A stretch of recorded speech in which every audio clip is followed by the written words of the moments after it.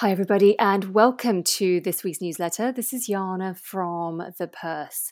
So, in this week's newsletter, we focus on a recent survey by Fidelity International, which highlights that only 45% of women feel financially independent.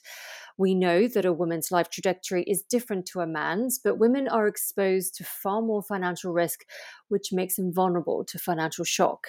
Staying engaged around finances and investing for the long term is crucial for women.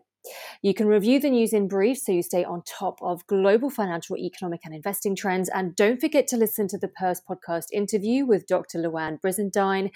We talk about the menopause, how the female brain gets stronger and better in midlife, and how to stay on track with your finances. I hope you enjoyed this week's newsletter. Until next week, bye for now.